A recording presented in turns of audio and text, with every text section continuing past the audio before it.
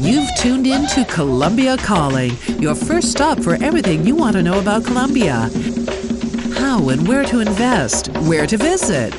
From the Pacific to the Caribbean, the Andes Mountains to the Amazon jungle, Colombia has a slice of everything.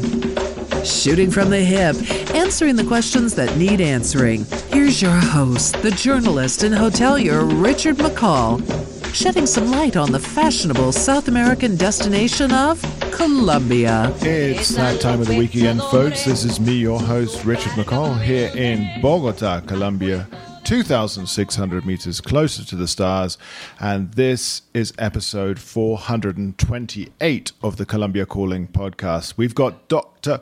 Richard Stoller all the way from Harrisburg, Pennsylvania, where he teaches at Penn State University. On the line, he's a Colombianist, Latin Americanist, and basically, he's just a wealth of knowledge about all things Colombia. He's written theses on it and so on. And what I like most is his quite tongue-in-cheek, sarcastic, or acid on the Colombia Calling Facebook page when there are,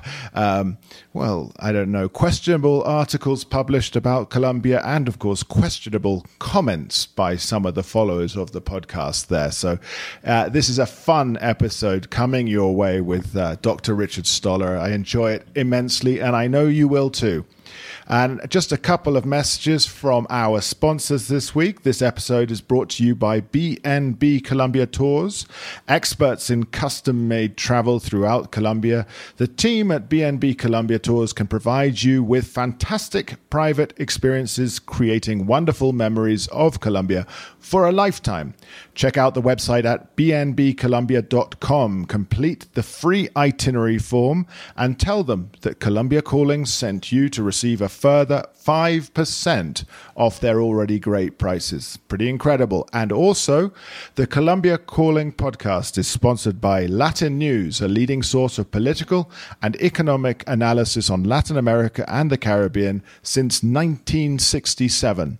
Their flagship publication, the Latin American Weekly Report, provides a behind-the-scenes briefing on all the week's key developments throughout the region. Sign up for a 14-day free trial at latinnews.com. So that's our two sponsors for this episode. Again, thank you for everyone for supporting us on Patreon. Yes, of course, Patreon fluctuates. Sometimes there are people who sponsor, sometimes there are those who withdraw, but we've hit a happy medium. But however, if you care to support us, do check out patreon.com/Colombia Calling. And there are sponsorship deals around $5 and upwards, and all sorts of goodies you can get depending on the commitment. So thank you. And we'll be over to Emily Hart right now with the news, and on to Dr. Richard Stoller in segment 3. Don't go away. I'm Emily Hart, and these are your top stories from Colombia for the week of June 13th, 2022. The second round of the presidential election is this Sunday, and there is still no clear front-runner. Gustavo Petro and Rodolfo Hernández are in a tie, with less than 1% between them, according to the latest round of polls of voting intentions. The election is therefore in the hands of the undecided. Around 7% of Colombians, hundreds of thousands of likely voters, remain undecided, or say they will vote blank. As was the case in the first round, the last week will be crucial. While disinformation, edited photos, and putative death threats ramp up towards Sunday, Rodolfo has announced that he will not debate with Petro face-to-face. However, one thing is certain. Colombia will have, for the first time, an Afro-Colombian and female vice president. Academic Maralén Castillo and activist Francia Márquez are the vice presidential candidates who accompany the two men in the race, though the two have very different political perspectives on race, gender, and the country's priorities. Meanwhile, current President Iván Duque has been at the Summit of the Americas in the USA, at which a new document called the Los Angeles Declaration on Migration and Protection created a regional migration system. However, the summit was a controversial one, after the exclusion of Cuba, Nicaragua, and Venezuela led to the boycott by Mexico's president and the non-attendance of Honduras, Guatemala, and El Salvador, all countries key in migration across the region. And information continues to surface about the murder of Marcelo Pecci, the Paraguayan prosecutor killed in Colombia last month. The murder was supposedly coordinated by Brazilian gang First Capital Command, who paid $500,000 to the assassin.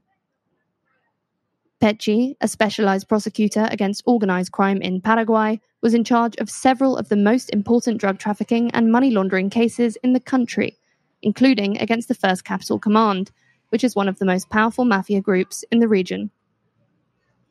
Pecci had also investigated a Hezbollah element in Latin America. Colombia will have the highest economic growth in the region in 2022, according to the Organization for Economic Cooperation and Development, the OECD, driven by private consumption and a gradual rebound in employment.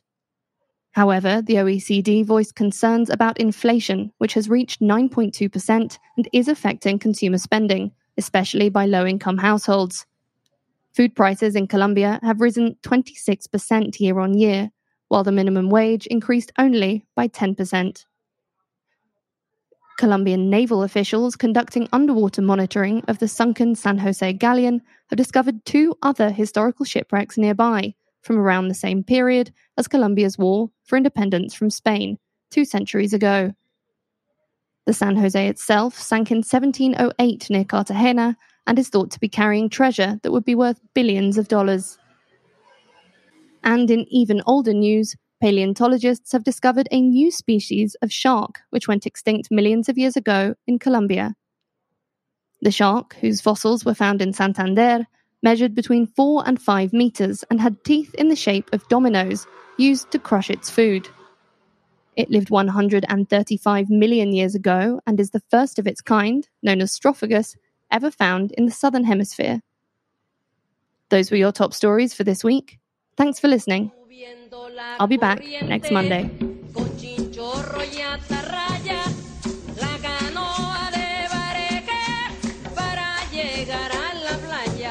And we're back. This is episode 428 of the Colombia Calling podcast. And a first-time visitor to the podcast, first-time guest, Dr. Richard Stoller from Penn State University. He's the Assistant Dean for Academic Affairs at the Freie Honors College. All of his studies, his graduate studies, are modern Latin American history. He's, in charge of Latin American studies. And of course, he's got a great fondness for Colombia. He was just down here for the first round of the elections with some students from up there. But let's take this moment to say welcome on the Colombia Calling podcast, Richard. Well, thank you, Richard. I'm very glad to be here. That's right. Tocayos. That's right. It's only in the last year that I found out what tocayo meant. I thought it just generically meant friends of any sort. I did not realize it meant that you shared a first name. There you go, tocayo. I love that word. It's because I learned it from my father-in-law, and we were up at the beach somewhere up in La Guajira, and the guy who was sort of tending, looking after the houses, or one of the houses that we rented, was called Gualberto. Gualberto. And so my father-in-law went, "Oye, y Gualberto, ¿tienes tocayo?" Like this. And I just thought it was great. The only Gualberto I know, thanks to my degree in modern Latin American history, was the Bolivian Gualberto Villarroel, most famous for being being driven from power and strung up from a lamppost in La Paz in 1946. So that was a bad way to end, even by Bolivian president standards. Yes, right. That's the one and only Gualberto I have heard of. Was he a dictator back then? No, he was. It was a strange thing. He was the 1952 Bolivian Revolution, the MNR, the nationalist thing. He was kind of a proto version of that. But I think he had like weird Nazi connections, because Bolivian politics was kind of messed up, if you've ever read James Comfort about that period.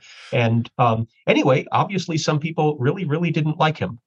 And that's how he ended. So good luck to the other Gualberto. Gualberto, well, I think he's fine up there near to Palomino. Well, actually, if you're talking about Bolivia, a few episodes ago, I had Chef Shafiq Meji on, and that's his book, Crossed Off the Map, Travels in Bolivia. But it's far more... it was Queen Victoria who crossed it off the map, right? I believe that. Is that right? I didn't know.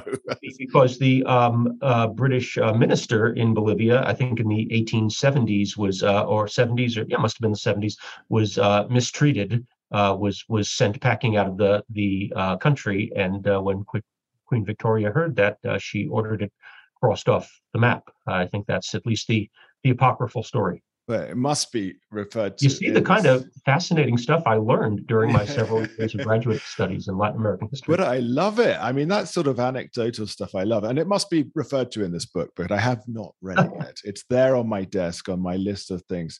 But let's get on. I mean, awesome. Let's pick your brains then about Colombia. You must have all sorts of anecdotes. Well, when did you first get down here then? Let's talk about that. I mean, what was the year that you were down here doing your investigation? It was August of 1983. So I was an undergraduate student at a small liberal arts college in Connecticut named Wesleyan University. And I wanted to do study abroad that would engage my Spanish studies, my abilities, which I thought were good at the time, but in retrospect proved to be terrible. Much like 5 years from now, people will tell me that my Spanish abilities now were pretty terrible. But my options at Wesleyan were Spain, Mexico, and Colombia. Spain, frankly, never really interested me. Later on, it proved to be a lovely place to go on honeymoon, but I never had the interest to go check it out. Mexico didn't really move me because I thought I could get in the car and drive to Mexico. Yeah. Whereas Colombia had the attraction of distance and really knowing nothing about it. And so I said, Colombia it is. And that was a consortium program of several small liberal arts colleges, most of which were from the Midwest and were very rural and were much smaller, about 1/3 the size of my institution. And that was relevant because when I was on this program in the fall semester of 1983, so second half of that year, my fellow students were freaked out, not so much because it was a new country, but they had never lived in a city before. They had never taken a bus. All of these, these were people who were from very small towns for the most part and went to colleges of 800, 1,200 people, and they were suddenly thrust into this megacity. I at least had some familiarity with New York, so my comfort level was a little higher. But I do remember hating the city. Yeah. And if you've ever seen, that Brad Pitt narrated documentary about Transmilenio and about Peñalosa, it's from the early 2010s. You can see it on YouTube. Yeah. The YouTube version has Danish subtitles, which is a hoot. But anyway, in that documentary, which is back from, the good days of Transmilenio and Peñalosa redoing the city and everything, they interview him and he says, you have to know what the city was like in the 80s and 90s. People hated their city. And I'm always here to say, it is true. People hated the city. So, I mean, what was it like for, I'm picturing your colleagues or your companions coming out from like Muskingum College in Ohio or something, 800 people there. Yeah, I remember like Olivet and places like that, very small. Yeah. But so, I mean, what was the city like? What was Bogota like in 1983? Well, one thing to remember, this was the tail end of the thing that Bogota was known for in the world in the 70s, which was gamines. I mean, the idea of street children. And say what you want about the successes or failures of Bogota and other levels of government over the last few years. We don't have street children in Bogota, right? We don't have feral, 12-year-olds sniffing glue or typewriter, whatever that fluid is. I guess that product doesn't exist anymore, right? Because typewriters don't exist. But, gamines were real, right? I mean, this was a place, and also, we say, oh, the police don't do anything, the police are corrupt and so forth. Again, no comparison. Back then, it was said that if you were in a traffic accident, get out before the police got there because they would steal your wallet off of your, still warm body, right? So, there are all kinds of ways in which the city was a much more kind of brutal place. Another thing you can watch on YouTube for those people who say Transmilenio stinks, and I agree, Transmilenio stinks. I don't make plans to take it, right? I'm a fan of the blue buses that get you from point A to point B, and they're always empty because nobody knows how they work, right? But the bus system was entirely chaotic. If you can see, again, thank you, YouTube, a documentary by Ciro Duran called La Guerra del Centavo from 1986. That was my second or third visit by that point.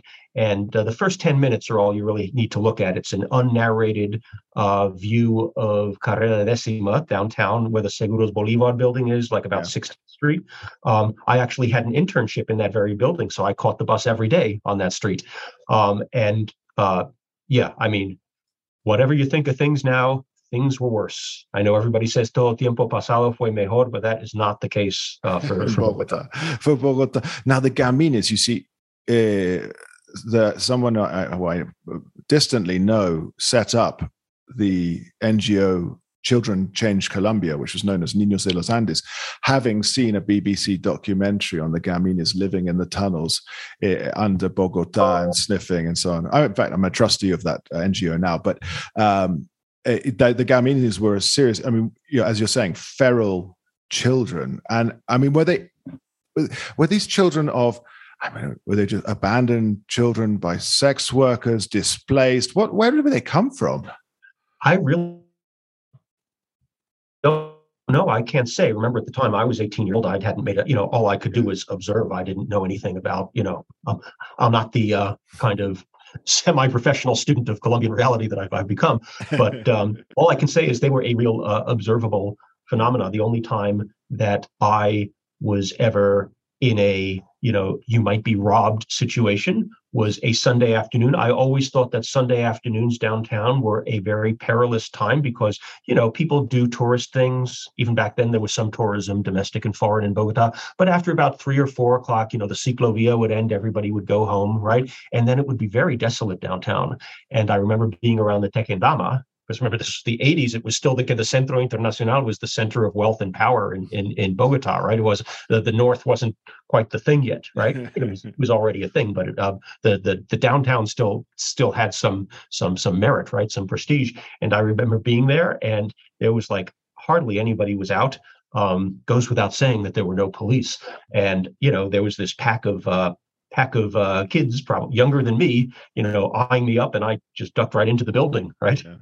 And, waited there for like an hour until they got bored and left. Oh, good. Well, it's the only time I've ever been robbed was a Sunday evening in downtown Bogota. And again, it was a kind of feral child. He must have been about 12. But then again, I said at the end of it, it was my fault. I shouldn't have been doing it. I know this. I know I shouldn't have been there. I know I shouldn't have been walking. Well, this gets to one of the perverse things about Colombia, the whole culture of, dar papaya, the idea that, it's the fault of the person who, you shouldn't have done those things, right? Yeah. And, what level of societal dysfunction have we had forever in Colombia, at least urban Colombia, that, the first instinct is to blame the victim. I mean, the person who gets robbed leaving the bank, and the police say, oh, no, it's your fault. You should have called us to accompany you, right? As if being accompanied by 2 police officers leaving the bank isn't a marker that you should be robbed as soon as the police leave you where they're leaving you. I mean, they're not going to accompany you for life, right? Yeah, I don't. But yeah, you've internalized the whole "I shouldn't have done that" thing. Yeah, right? Well, definitely there's that. But also, I will not sign. I sign off if I've had to sort of, instead of trying to do a transfer between banks like Davivienda to Banco de Bogota for hiring a boat or something for some tourists. I take it out of Davivienda and run across the street to Banco de Bogota because I prefer it. I don't want the police, and I don't want the delay as well, because it's like, oh yeah, we'll be here in the next 2 hours. Over the last month in Colombia, I have had to pay a lot of bills. So I've gone into the bank, but carrying the money in the first place, right? And I'm just hoping and assuming that if there's somebody in the bank who's like signaling this, right, that that they have somebody on the inside. I know that's a big Argentine thing, that supposedly bank employees are the ones that, but they call them like ficheros or something like that. But hopefully they are recognizing that I am leaving the money in the bank, and I am leaving nothing. It's not, that the special sort of, almost like a Masonic sort of handshake. This guy's got money, But it does get to an interesting point about Colombia, which is, we're always told, oh, don't use ATMs on, as foreigners, as tourists, don't use ATMs on the street, don't use your cell phones on the street. And you imagine coming to a city, at least in the case of Bogota, where people are petrified and don't do those. They do those things all the time. Everybody uses their cell phone on the street. You use the ATM where the ATM is if you need the money at that point. People don't, fear of crime kind of runs your life, but then it kind of doesn't, because people don't live that way. Well, that's it. I mean, in 1983, of course, you say a different code. I've seen a good photograph that's always pulled up of all the buses on the Decima, Oh yeah. Just like the Tetris of buses. I don't know how that even moved. And I look at it and I think, God, how many times over would I get robbed trying to cross one side to the other? Were there any other foreigners aside from you and your companions back then? I couldn't really say because, we were on a student program, but it certainly, I think to the extent that they were well north of like Calle 100, right? So not just the near north, but the far north at that time, right? Because remember the city wasn't built up much past about 150 something, right? Masuren, right? Masuren, those weird style houses you can see. And at that time, the bus routes that ran along the Autopista Norte, which, for your listeners, is the main road that goes into the north and then leaves town, right?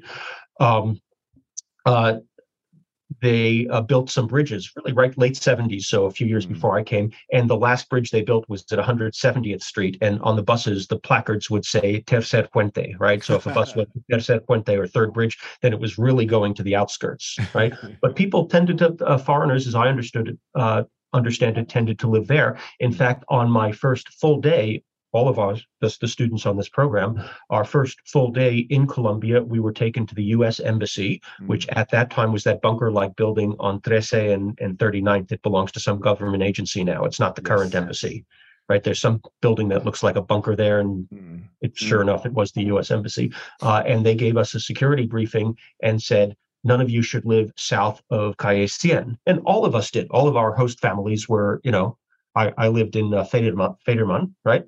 Which is the neighborhood on the other side from Campín, right? Yeah. So it's between Campín and Palo Sesto. And most of us lived in, places like that, 50s, 60s, whatever, middle class kind of host families. And we were like thinking, oh my gosh, should we not live here? But it was fine. But I think that back then you were not an expat in Colombia unless you had a very solid reason. Whereas now it's, I think now, I guess the growth market, maybe not for Bogota, but from what I've seen online, Medellin, other places, Manizales, is retirement, right? Yeah. And the idea that you as an Anglo North American would retire to Colombia would have been considered very bizarre. And remember, these weren't even the bad times. This was pre-drug wars, right? Yeah. I mean, this was in the late 80s and early 90s, which was in the heart of my going to Colombia very frequently and staying for a long time to do dissertation research. There would be times on the plane from the U.S. to Colombia where I would be one of very few foreigners, and the Colombians are like, "Why are you going?" I said, "Well, I'm a Colombian historian. Where else am I going to go?" Nicolas de Federman, it's a nice barrio. It would have been nice, middle class, sort of tree lined. It was a very nice barrio. So if you imagine it now, it basically looked like that then, except it was all houses. Right now, it's house, apartment, house, apartment, because it's a very well located area. As my students can attest, rather grumblingly, you can walk from there to downtown because I made them on our first day in Bogota last May 21st. We walked from, not Federman, but Galerias, so the next neighborhood. We walked from there to downtown, and I think it nearly killed them. But I did look at my watch. It only took about 50 minutes. It's not far. But I guess when it's your first day, it's a lot of emotion, a lot of things to take. Well, there's that, and also, frankly, a lot of the intervening territory is quite ugly. Yes, this is true. And I said that's the point, to show that it's not all a showpiece city, right? Yeah, because you get what street do you take them down? Did you take them all the way down to Caracas? No, I didn't do that. Because actually, Caracas is really kind of a mystery. You'd think all of it would be an area of high kind of valorización and everything would be gentrified. But, once you get a little past or north of the Javeriana, until you get into the 60s, it's like a dead zone. And if I had money, I would just buy all that property. Right. Well, its own. I mean, there are things going on there, but there's also sort of there's that murky world, isn't there? Where the El Castillo used to be the brothel there next to La Piscina, and El Castillo got taken over by it was Extensión de Terminos or whatever it's called. It's now taken over by the district. It's now like an art gallery. But I was down there for the NGO actually looking at some of the projects, and it's pretty hairy down there. And of course, just one block back from all of those. That's farther south, Piscina and everything. But Chapinero, the traditional shopping neighborhood, is one that is that was actually nicer in the 80s, right? So if you think about Trece in the 50s and 60s, now I saw it recently. I actually, when we had coffee, what was that, a week and a half ago, I walked back to Galerias from there. There you go. And so walked through there, and I had heard things about how terrible it was. It's not that bad, but it was nicer 40 years ago because it was the Bogota shopping place, right? At that time, there was one shopping mall in Bogota, and it was brand new. That was Unicentro, right? Remember, Unicentro at the time was such a big cultural thing that it's got the little foundation stone. The President Turbay opened it, right? Now, of course, and then, of course, we had 30 years that if a president inaugurated every new shopping mall, they would have time for nothing else, right? The country was awash in shopping malls, in part for safety reasons, right? People like shopping indoors. But at that time, that was the beginning of the shopping mall craze. And it was, I think, very harmful to a traditional shopping neighborhood like Chapinero. Yeah, when you've got that the sort of auto mobility, and then people just can get out of Chapinero and drive straight up, because I don't imagine there were as many private vehicles. Drive up to 127th, and endless parking. Yeah, happened all over the world at that as well. But 1983. So you're saying it was Turbay who was in? No, it was Betancourt, but Unicentro was a year before that. I think I think it's from late '81. The Unicentro. I don't know. But no, I was there when Betancourt was president. So it's like everybody's first visit to Colombia coincides with like a peace process. That was my first peace process, right? And how many have we been through since then? Oh yeah, and of course then Betancourt was president during the Toma del Palacio as well.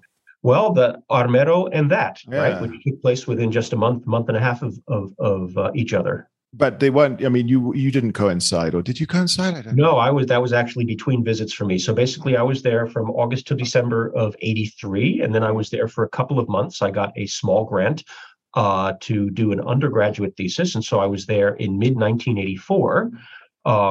And then I wasn't there in 1985. Turned out to be a really good year not to be there, at least the latter half.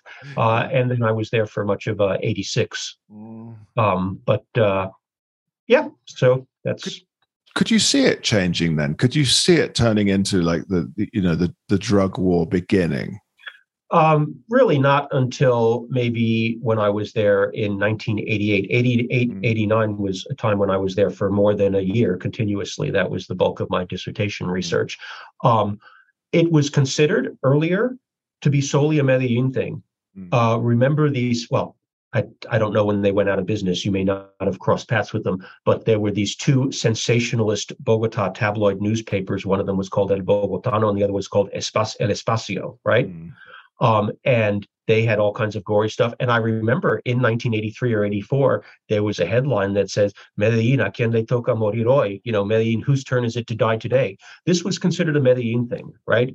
Bogota had as emerald violence, right? You would always hear about some emerald guy getting whacked, right?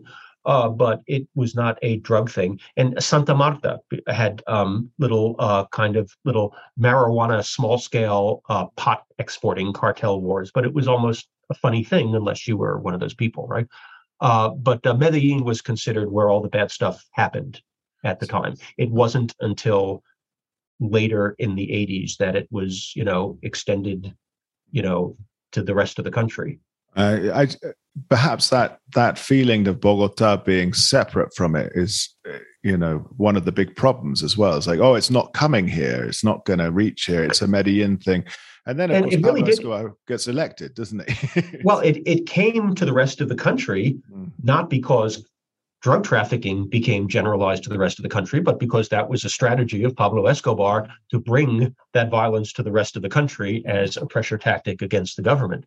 I can tell you, I lived largely in Santander, so Bucaramanga, in 88, 89, and there was just an enormous boom in Bucaramanga at that time because people from Medellin were buying up property to go live there because it was very placid, right? So, my memories of being there during the worst of all of this are, mostly uneventful with regard to all of those things, because really the only drug war things that occurred in Bucaramanga were, they were significant. One of them was significant. was that Vanguardia, which is the Bucaramanga newspaper, got its own bomb, like El Espectador did, because they were, hardliners against Escobar. And also there was the Medellin versus Cali kind of cartel war a little later, and there was a drugstore chain. I won't name the drugstore because it still exists, the chain. I assume it's in better hands now, which was identified with the Cali cartel. And so I know that the Bucaramanga branches of that would sometimes get blown up. I know the one. I'll name it. It's La Rebaja, isn't it? La Rebaja, right. And, so okay. It's all on me. And also there was a radio network, I think it was called Grupo Radial Colombiana, which people called La Cadena Blanca, because I think at the time it was thought to be tied to the Cali cartel. And so affiliates of that would sometimes get, their little surprises. Wow. So that brings me your studies then, Santander. You must have been looking into liberals and conservatives if you were up there. Yeah, well, what else would you do? Los comuneros and everything. No, I'm not a comuneros. I'm not a colonial era person. Comuneros between Anthony McFarland and John Letty Phelan, I think we've pretty much, and also Mario Aguilera Peña for a Colombian study of that. I think we're pretty set on the comuneros, right? Okay. Except for there's always room for another Colombian kind of telenovela about it. But anyway, my dissertation research was about what are the social origins of the liberal and conservative party, basically going back to address the question of was there any bedrock fundamental difference, and how did these partisan identities become solidified over time, over the course of the mid through late 19th century. Uh-huh. My results, let us say, were inconclusive. And the violence in Santander around these periods, the liberal conservative, it was massive. I mean, it was. You must have found documentation for this. Yeah. Well, remember, there's violence and there's violence. 19th century were pretty much set piece civil war battles, interspersed with periods of great peace. Right. In fact, there's a book, a very 600-page travelogue through New Granada, was called back then, by a New Hampshire, New England person named Isaac Holton, and he marvels at the fact that, sure, there are periodic civil wars. He's writing in the early 1850s, but he says, other than that, this is a country where the one guy on foot, he's carrying the mail, but he's also carrying encomiendas. He's carrying gold. And nobody would think of robbing him. This was reputed throughout the 19th century to be a very peaceful place. And then periodically you would have, like I say, these set piece civil wars where people would do characteristic Civil War things to each other, but then it would die down and one side would be victorious and puff out its chest and the other would be sullen and planning the next civil war. But, this wasn't considered an endemically violent kind of place. And so one big mystery, which is a different century, it's the 20th century, so not what my research has been about, is how did we get to a point where we got the violencia of the 50s, right? The late 40s through the 50s into the early 60s, which was very severe in Santander, very severe also in Tolima, which is a region I'm now becoming familiar with because the program I run works with a university in Ibagué. Because if there's one really interesting thing, and I was reminded of this just last week with a reading that our students did, as soon as Gaitan was assassinated, so we're skipping, right? We're going to 1948. As soon as Gaitan was assassinated, the liberals and conservatives instantly went at it in the cruelest, most horrible, sadistic ways possible in rural areas, not in the whole country, but in much of the interior of the country, right? And it reminds me of the breakup of Yugoslavia, where, so long as Tito was president, you knew there were Croatian separatists and, maybe people didn't like each other, but there was no inkling. I mean, remember how shocked we were at the time as like consumers of the news to see, what happened in Bosnia, what happened especially in Bosnia, where these people who had been living peaceably together and were even intermarried suddenly, started doing these horrible things to each other, right? And that's really the phenomena that we saw in Colombia in the 40s and 50s. I mean, how were these people apparently peaceably coexisting, right? And then suddenly they wanted to exterminate each other. It's quite strange. And when you talk about the sort of interior, we look at Tolima, we look at, I guess, Boyacá, I would think there were the departments that sort of ring Bogota, that sort of extension from the capital, because of course you don't think of the coast connected so much. And it's always been a mystery to me, is it because the coast was so overwhelmingly liberal, right? I mean, there wasn't really mass conservatism on the coast. There were families, right? Gerlain, and so, the families we know today, right? Even now, there are conservative senators, right? Yeah, right. We can't think of Roberto Gerlain without laughing, but we'll get into that some other episode. Yeah. But anyway, he's dead now, so that's good. Was there no violence on the coast simply because there were not enough conservatives, and they, or because it was really a different kind of political culture? But certainly in places where there were significant numbers of liberals and conservatives, they all went at each other, not in the 19th century Civil War way, but in an apparently very undirected, kill, no distinction between combatants and non-combatants, just, horrible ways that we have now regrettably become more familiar with in the world, but almost always in a kind of Yugoslavia or Sri Lankan kind of ethnic conflict way. And these were people who were ethnically indistinguishable. That's right. They were all Colombians. They're all Boyacense, Santanderianos, etc. Yeah. I mean, one interesting book recently, well, not recent anymore, by Mary Roldan, colleague of mine at Hunter College, the City University of New York, is, I can't remember the title, but about the violencia in Urrao, right? Western Antioquia, getting towards Chocó. And, in her research, I mean, she found, there were some levels of organization, and it actually, at least in that region, what she found was that the violencia was not, everybody suddenly spontaneously goes at it, right? There are real organizational villains, and at least that region in the 50s looked more like what we know or think we know about paramilitary violence in the 90s, right? So I think that's a real question about the violencia. To the extent that we research it more in other regions, will we get away from this, oh my gosh, people suddenly spontaneously started killing each other, and get towards, there really were perfidious instigators and agents, and was it about land grabbing or so forth? That's a really interesting point, not one I've read about or anything, but if it's the pattern that makes that could lead, I would say, not easily or seamlessly, but it could lead to showing a pattern of land grabs, or a pattern of economic, let's say, benefit to the perfidious, is the word you use, benefit to, let's say, political or familial clans, and then repeating itself. Who were the winners and losers from the violencia? We know who the losers were, not just people who died, but people who were displaced. I mean, what's the origin of Bogota as a megacity? And getting to your earlier question, where did Gamines come from? The 80s are long enough ago. It's closer to the 50s than it is to now.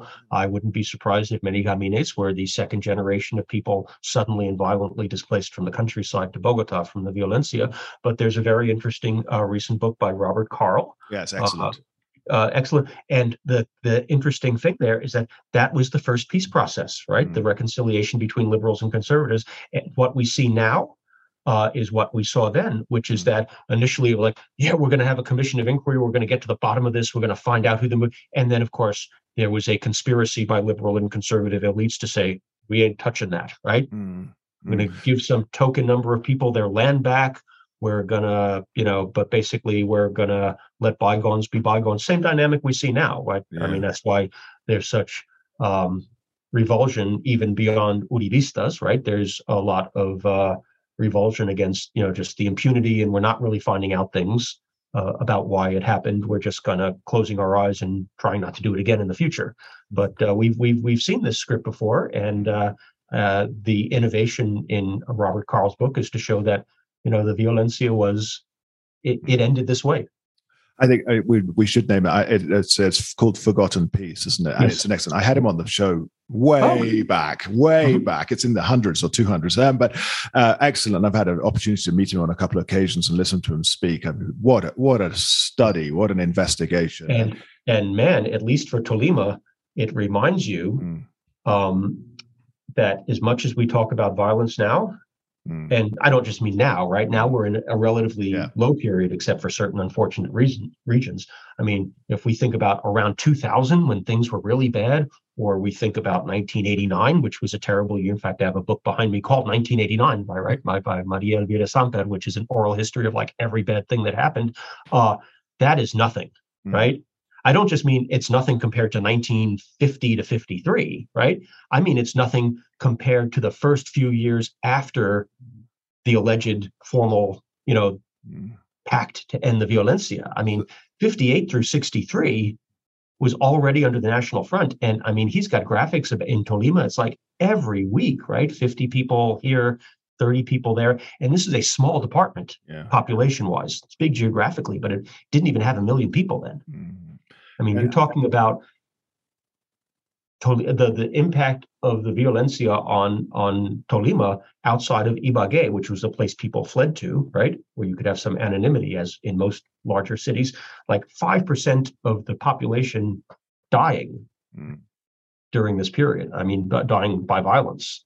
So, not to discount all of the recent violence that we've been at least indirect observers of over the past several decades. But man, the 50s, I don't think people grasp the extent of that violence. And I think, so people of my dad, who rest in peace a long time ago, but my dad would say, Colombia was always a violent place. He's thinking back to that as the 1950s. He's thinking back because, that reference you made to the traveler in, the late, I guess it was the early 19th century or something, saying you could walk with the mail and gold across the country.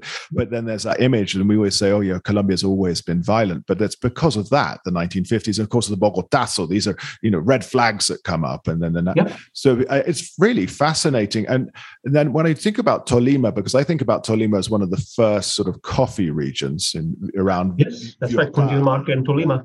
And also Norte de Santander. Yeah, I think about those. And then that violence presumably pushed the coffee trade, towards Risaralda, Quindío, and other states. Would you say something like that? Or that's entirely possible. I don't know. I mean, you've observed what, everybody's observed, which is that the initial coffee regions were not the later coffee regions. Yes. And I don't know if that was because of violence and displacement or because those newer regions had, whether climate-wise or anything else, they had certain competitive advantages. That's a story that it's possible. That's not a literature that I know much about, but it's possible that Marco Palacios's book from like 45 years ago might get into that. But it is true that, you think about the Hacienda Coloma, that kind of touristy coffee place around Fusagasugá. I mean, that was a real commercial coffee growing region. And I don't know that it's not that it no longer produces coffee, but the coffee it produces now pales in comparison with other parts of the country. And so I don't know whether those initial regions fell off or whether they were then dwarfed by other places that were simply better at producing it. I'm going to look this up because I think this is really a fascinating evolution. Or, of course, could it be, due to population? We know that people from Antioquia work. They are known to be the really industrious people. And when it was and I don't know enough about what goes into success versus failure in coffee cultivation and export to know what the determinants are. But one interesting thing about Tolima, it's not that you move out of Tolima into farther west. Northern Tolima, at least, was the last place to be settled, right? It was empty. I shouldn't say that, of course, especially with our current sensibilities. It had an indigenous population that was ruthlessly, treated and hounded to the brink of extermination. But in terms of what we would consider kind of European settlement, Northern Tolima was basically empty until the 1870s. If you look at the time of foundation of Líbano or Murillo, or Villahermosa, all those places around there, those are 1870s or later. They're remarkably late. In fact, in Murillo, which is a town that I'm very familiar with, it's the town that's closest to the Nevado de Ruiz, right? It's not by any means the town that's most endangered because it doesn't have a river that could create an Ormero type disaster. But Murillo was founded in the 1870s, and you'll notice in Murillo on the two main streets, there are two different styles of architecture. One looks more northeastern and one looks more northwestern. It's because that is where Boyacenses and Antioqueños met in their respective colonizations towards the middle. Fascinating that the architecture. So what happened, just in terms like human geography, is that 1860s onward for the remainder of the 19th century, Antioquia was the population hub in the Northwest, and it was people from Antioquia who moved south, right? Likewise, Pereira, Manizales, these are all 1860s and onward settlements, right? Armenia is from like 1889. It's fantastically late. Or Calarcá is like very late. But they moved due south, and they also moved south, southeast. That's really very interesting indeed. I mean, the Tolima history is something that really appeals to me, and I always try and buy my coffee as well from Tolima or from around Baus. It's got two histories, really. It's got the northern Tolima one, which we've been discussing, and then the southern Tolima one, which is much more heavily indigenous and is not like a recent, more recent colonization thing, right? Natagaima is that region. Well, we've got 10 minutes, Richard, and your conversation is absolutely gripping, but we have to slip over to the elections. We have to for 10 minutes. We can't not talk about it. Now, you were here for the first round, so you saw Gustavo Petro winning the first round, and of course Rodolfo Hernandez coming in second, Gutierrez into third, Fajardo into fourth. We've had all sorts of developments. Ingrid, who smelt blood in the water beforehand and withdrew, but still got around 40,000 votes or something. In her own mind, she did. And then, but let's just one thing, you're active on the Colombia Calling Facebook page, which I am immensely appreciative of. I really should be more disciplined. No, it's fine. You've got tenure, so you're not in trouble if you write something. What I liked is that you said that it just goes to show that the wealthy or the elites or the business interested community in Colombia would rather vote in a brick than lose their wealth. I mean, tell us about what you think. Yeah, a brick or a package of ketchup or something. Yeah. Well, see, I mean, in terms of what I think, I am kind of divided, not in terms of whom I would vote for, right? But I'm divided in terms of where I think Colombia is as a country now. On the one hand, it is dispiriting and predictable that so many of the usual suspects would say, oh, I'm going with the guy who says he hates us, right? Versus the person who wants to make more fundamental changes. That's how much they hate more fundamental change, right? So that's the negative interpretation, right? The depressing, dispiriting one. More positive one is that, hey, we have wiped off the electoral map 2 consecutive Uribismo, kind of pure continuismo candidates, right? Who remembers Zuluaga now, right? Zuluaga was going to be the person, right? And Uribismo was so cocky, they were like, we're not even going to have a consulta, a primary, as we call it in the United States. We're just going to have an internal thing, and we're going to christen him, and he's going to be unsullied by having to compete against other people and, within the Centro Democrático, and he's just going to go on and do his thing, right? How did that work out? And then, of course, they gravitated to Fico, which already... Sure, we say bad things about Fico, if we don't like conservatives, right? But as I mentioned to you last week when we met, you just go read his manifesto, which I'm sure hasn't been scrubbed from the internet yet, even though he's yesterday's man. He's like, I voted for the peace agreement in the referendum, right? I mean, if this was the substitute candidate of Uribismo, what a come down that is already. And now he's no place. Now we get to Rodolfo, who has no opinion, doesn't seem to care, even though he's got this horrible personal history, with his family being the victims of Colombian violence. His stepdaughter was kidnapped and murdered, right? His parents were kidnapped. And there's a lot of weird stuff around that, but I think it's very bad taste for people to get into it, frankly. Yes. I wish they'd leave him alone. Yes. But we now have 2 candidates, one of whom is, if anything, way too invested in the peace process to the extent that he's unnecessarily turning people off, and another person who probably needs to be reminded by his advisors that there is such a thing as a peace process, not because he's a militarist. In fact, he was talking about cutting the military just like it was another useless government agency, right? Yeah. How cool is and unexpected is that in the Colombian context? So, the happy interpretation is that, wow, Uribismo has really been killed off, not with a bang, but with a whimper. Mm. But I mean, do we really believe it's killed off? I mean, it's killed off for these 4 years, maybe, but I just think it's an ismo, isn't it? It's an ism. I just think it's going to somehow raise its head. But that's fine. Look, I'm enough of a pluralist to say there's always a space for that. I mean, there's always going to be conservatives, right? Yeah. And there's always going to be law and order people. Honestly, it's very dispiriting to me that, look, I think if Fico had been the law and order candidate a little more, he'd be there in second place. None of these people gave a fig about the daily concerns of people going out on the street or going out to work in the fields. Either they said nothing about it, like Rodolfo, or they try to say, oh, it's just because of poverty, like Petro. What the heck kind of solution is that? Because there's always going to be poverty, right? Is he basically reconciling himself to there'll always be crime, right? I mean, there was a place for an everyday law and order candidate, and Fico could have been that person, and he threw it away, right? Yeah.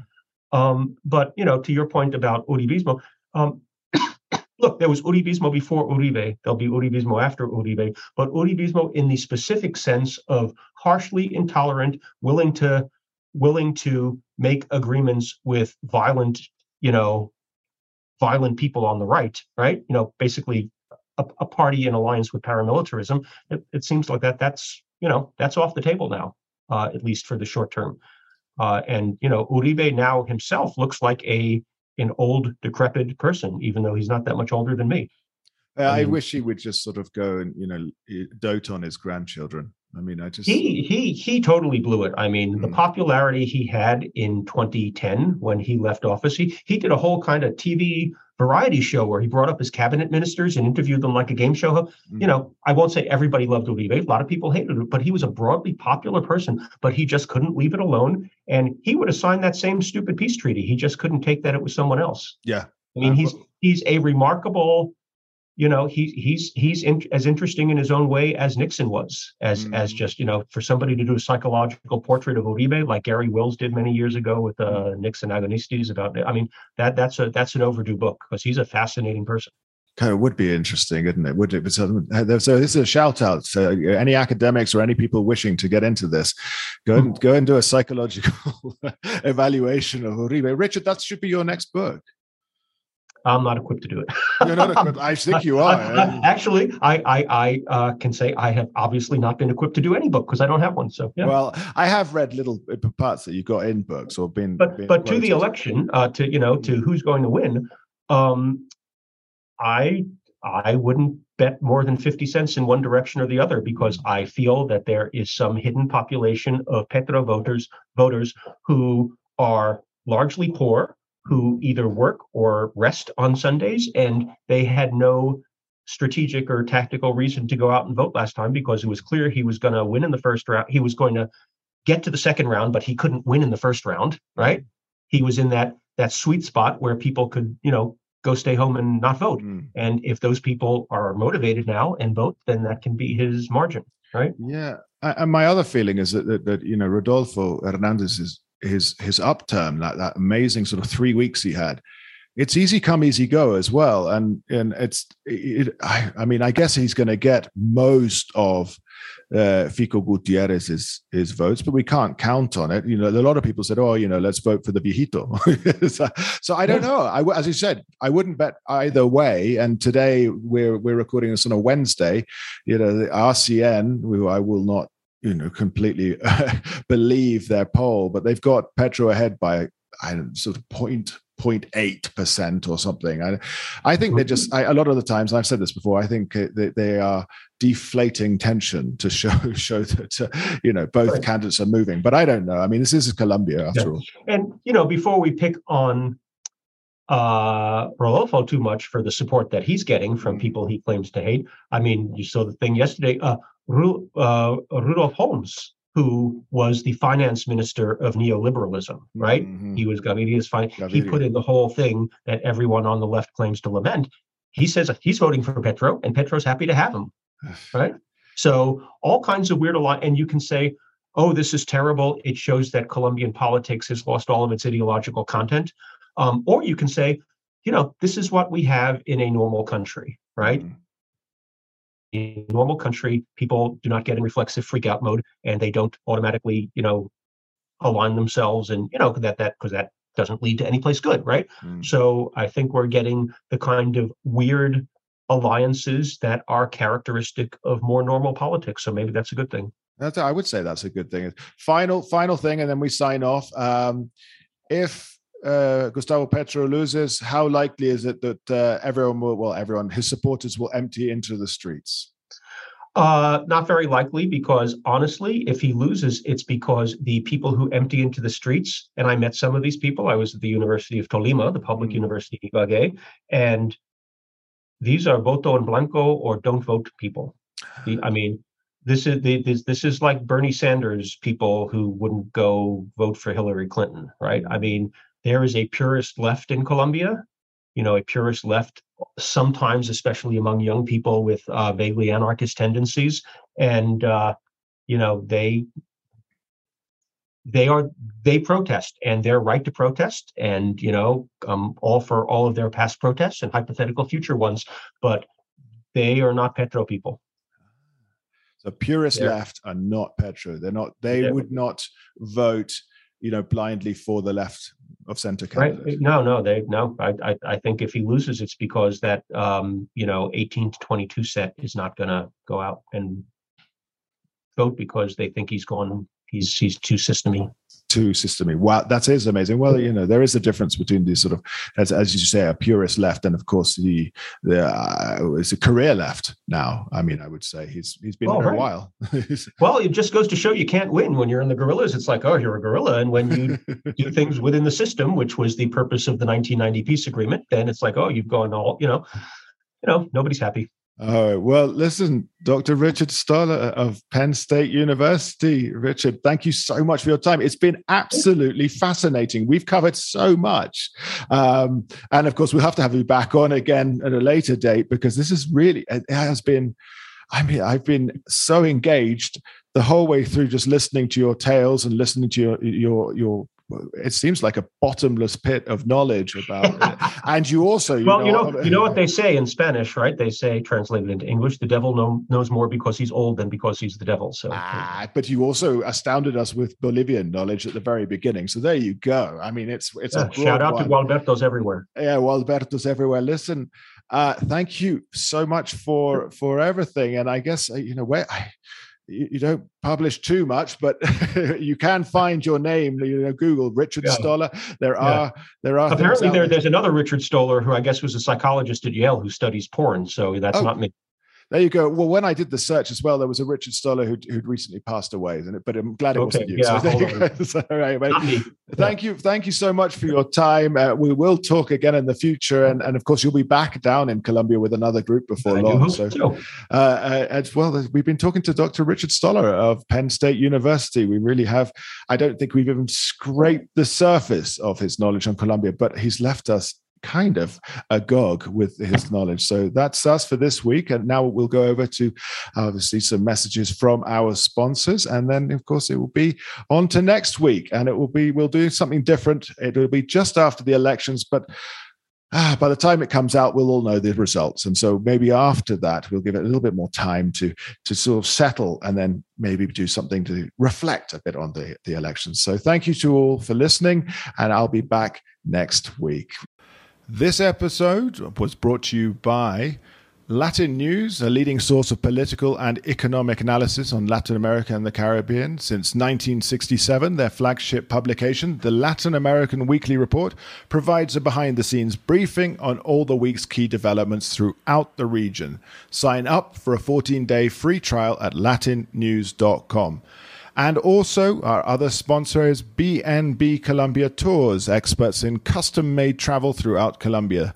The team at BNB Colombia Tours can provide you with fantastic, private experiences, creating wonderful memories of Colombia for a lifetime. Check out the website at bnbcolombia.com, complete the free itinerary form, and tell them that Colombia Calling sent you to receive a further 5% off their already great prices. So that's bnbcolombia.com and, of course, latinnews.com. Thank you for everyone for listening. That's us. Farewell. And, of course, check back next week. Bye-bye. Fortuna.